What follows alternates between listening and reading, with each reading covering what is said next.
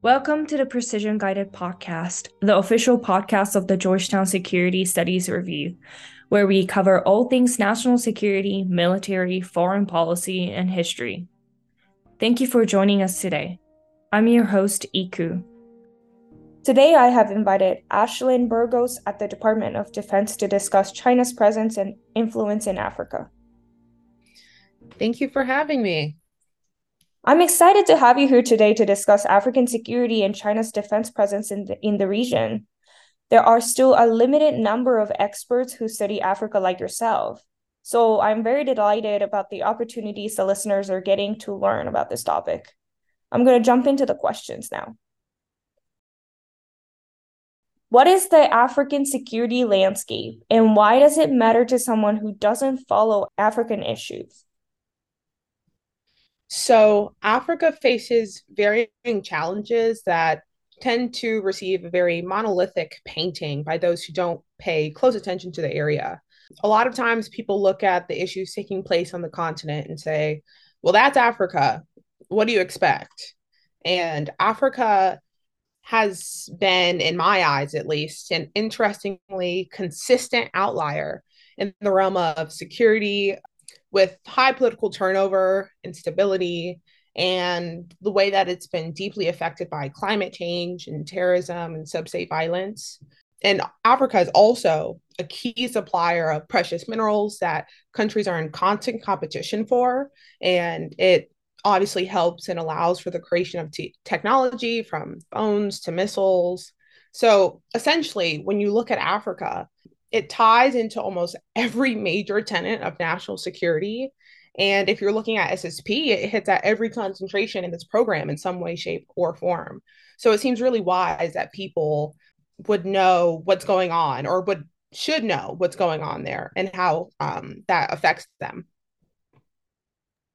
Yes, definitely a region where it doesn't get a lot of attention, but we should be paying more attention to. So my second question would be, what is the primary security issue facing the African continent? So this one's kind of funny to me because I think that the right answer is honestly in the eye of the beholder. So some people would say that climate change is the primary issue. It's been shown to be an exacerbating factor of security, and it increases conflict. Additionally, I would say it varies on the region or even down to the specific country on what that primary security issue would be. And some would just plainly say that terrorism is the problem. And when looking at the main headlines coming out of Africa and a lot of the headlines or stories being associated with the continent, it makes sense. Africa is home to some of the most well known and kinetic violent extremist organizations in the 21st century, like Boko Haram, Al Shabaab, JNIM, AQIM, etc. I could go on. So, while it's not a clear answer or probably a preferred answer, it's difficult to pinpoint one issue. I would say that it's all compounding. So, just like there's no one issue that impacts the United States, I would say that the same is true for Africa, especially considering the plethora of countries, cultures, and governments that are all in that one continent.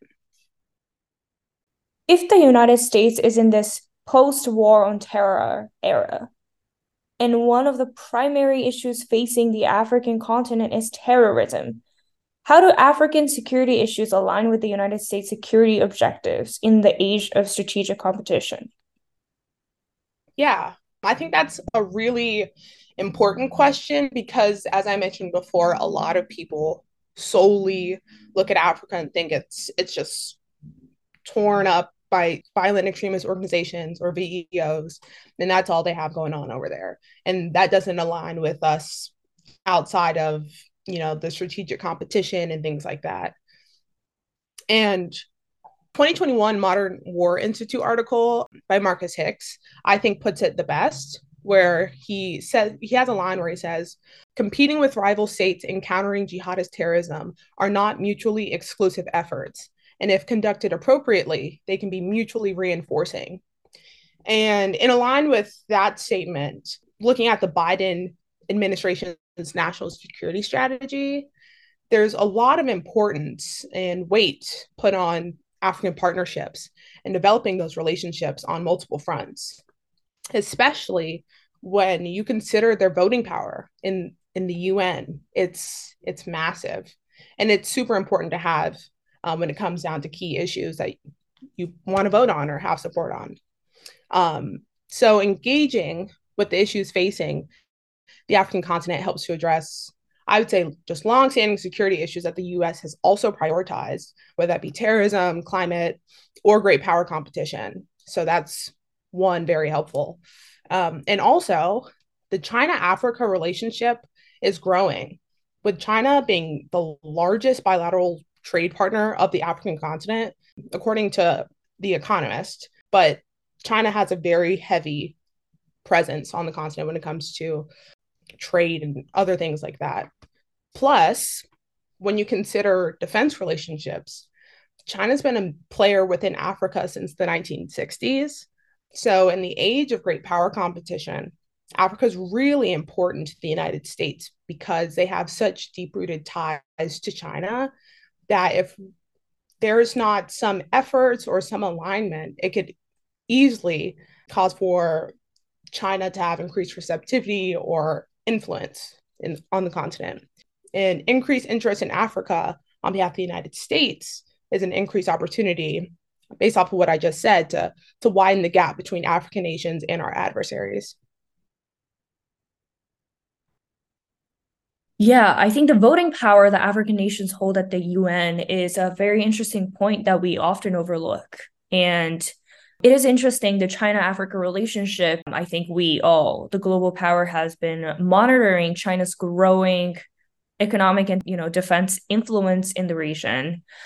But I wanted to ask, why is China exactly interested in Africa? What do they see in this region, and what do they seek to gain by this region? Yeah, so I think Chinese interest in Africa, or why do they even care about Africa, is such a frequently asked question. And I think that it highlights a somewhat misunderstanding of Africa that, if addressed, would provide a greater advantage to Western nations who hope to counter Chinese influence and presence globally. But specifically, when looking at the defense realm, the Chinese are looking to project power across the globe. So, a 2022 foreign policy article that I really liked highlighted how Chinese basing efforts around the world were starting to take place. And the first base that they stood up outside of the Chinese borders was in Djibouti, where we also host US AFRICOM, which I think is very interesting and kind of overlooked. Because why is it that the first base that the Chinese could make and did make, or stood up, is in Africa, specifically in the Horn of Africa, if you have no idea of where Djibouti is in the world. And the Chinese also released a white paper that detailed the PLA's development of quote unquote overseas logistical facilities, one, to increase operations and to also support in case of contingencies. And I know, like, saying contingencies, that's pretty broad. And some people may be like, what does that mean? So one key example is 2011 Libya. If you don't know what happened, there was a Libyan revolution, and China had, I would say, more than 10,000, maybe 10,000 to 20,000 Chinese citizens. And this is a rough estimation, within Libya. And the Chinese needed a way to get their citizens out, and they realized that there was no in-country presence to allow for an easy contingency plan to get Chinese citizens out of Africa, specifically out of Libya. And so that kind of sparked a little light bulb for China to say, hey, maybe we should have a presence over here, for one. But also, which I find very interesting as well, the Chinese wanted to address piracy, which, if you're looking at where Djibouti is located in the Horn of Africa, and its access to the ocean and its access to other countries within the Horn of Africa that are impacted by piracy, like Somalia, for example, that kind of aligns. So China's interest in having more African military bases shot up because of those two main things, at least according to them. So, in order to get these bases and their ability to create facilities, what does China need? They need placement and access, which, in my opinion, they're getting through established economic, defense, and political relationships across the continent. Some people may think that the BRI or Belt and Road Initiative encompasses this plan. Some I've heard say it's two separate things that kind of work together. Either way, the PLA's growing presence and connections within Africa push the BRI forward and also push their placement and access and relationships with African countries in a way that could impact U.S. efforts. And outside of that defense realm, you can also look at the economic side of things and Chinese interest economically.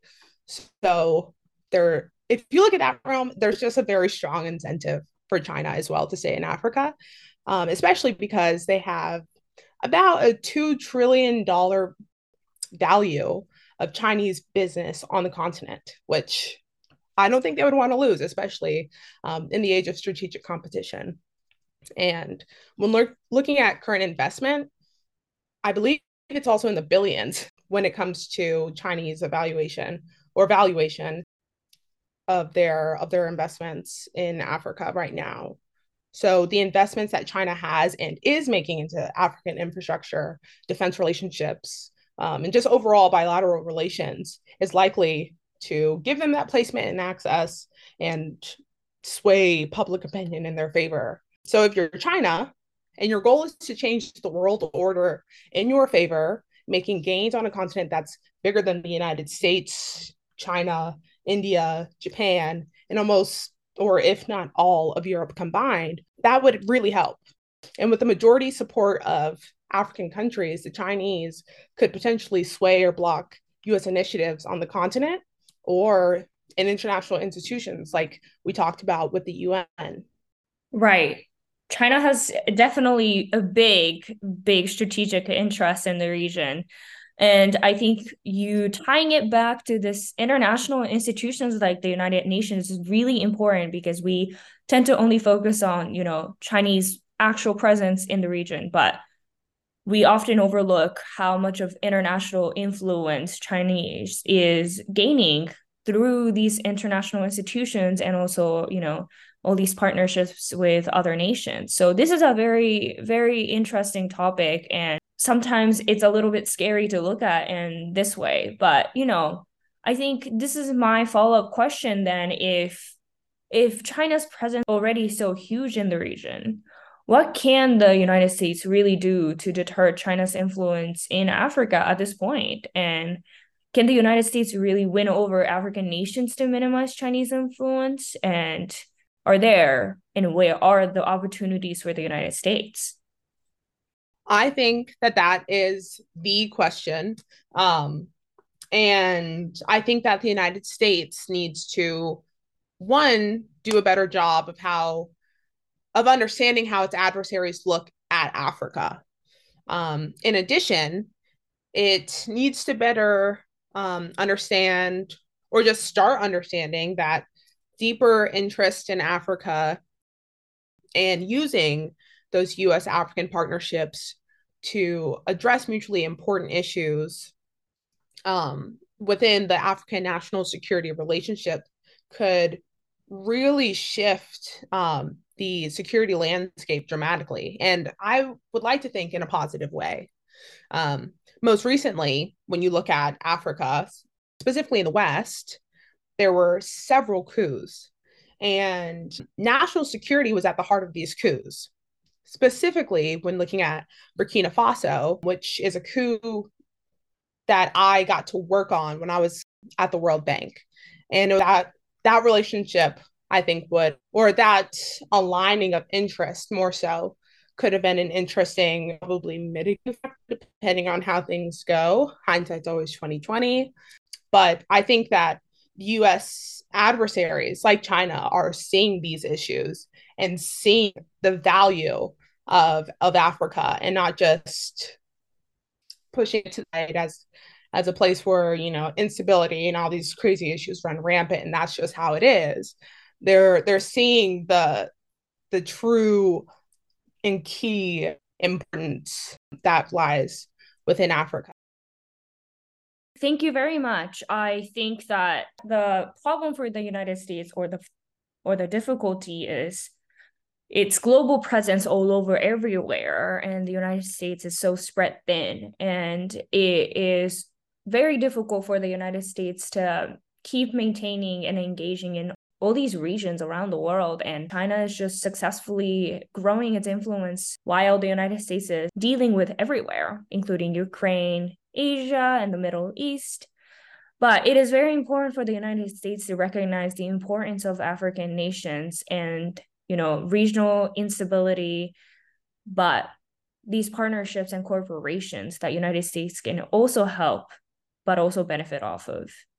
And I think this was such a great interview today. I really appreciate you coming here to speak about issues for us. Again, it's rare to have an expert who knows about the region, and this was very enlightening for us. Thank you so much. Thank you for having me. This was really fun and cool. I enjoyed it. Thank you. As a reminder, the views expressed on this podcast are the views of the participants alone and do not represent the views or opinions of Georgetown University, the Precision Guided Podcast, the U.S. government, or any other agency. Thank you for listening to the Precision Guided Podcast. Follow the Georgetown Security Studies Review on social media to stay up to date on the latest Precision Guided Podcast episodes and GSSR content. You can find us on Twitter, Facebook, and LinkedIn, or you can visit our website at georgetownsecuritystudiesreview.org. Thank you to all our listeners out there. This is the Precision Guided Podcast, the official podcast of the Georgetown Security Studies Review.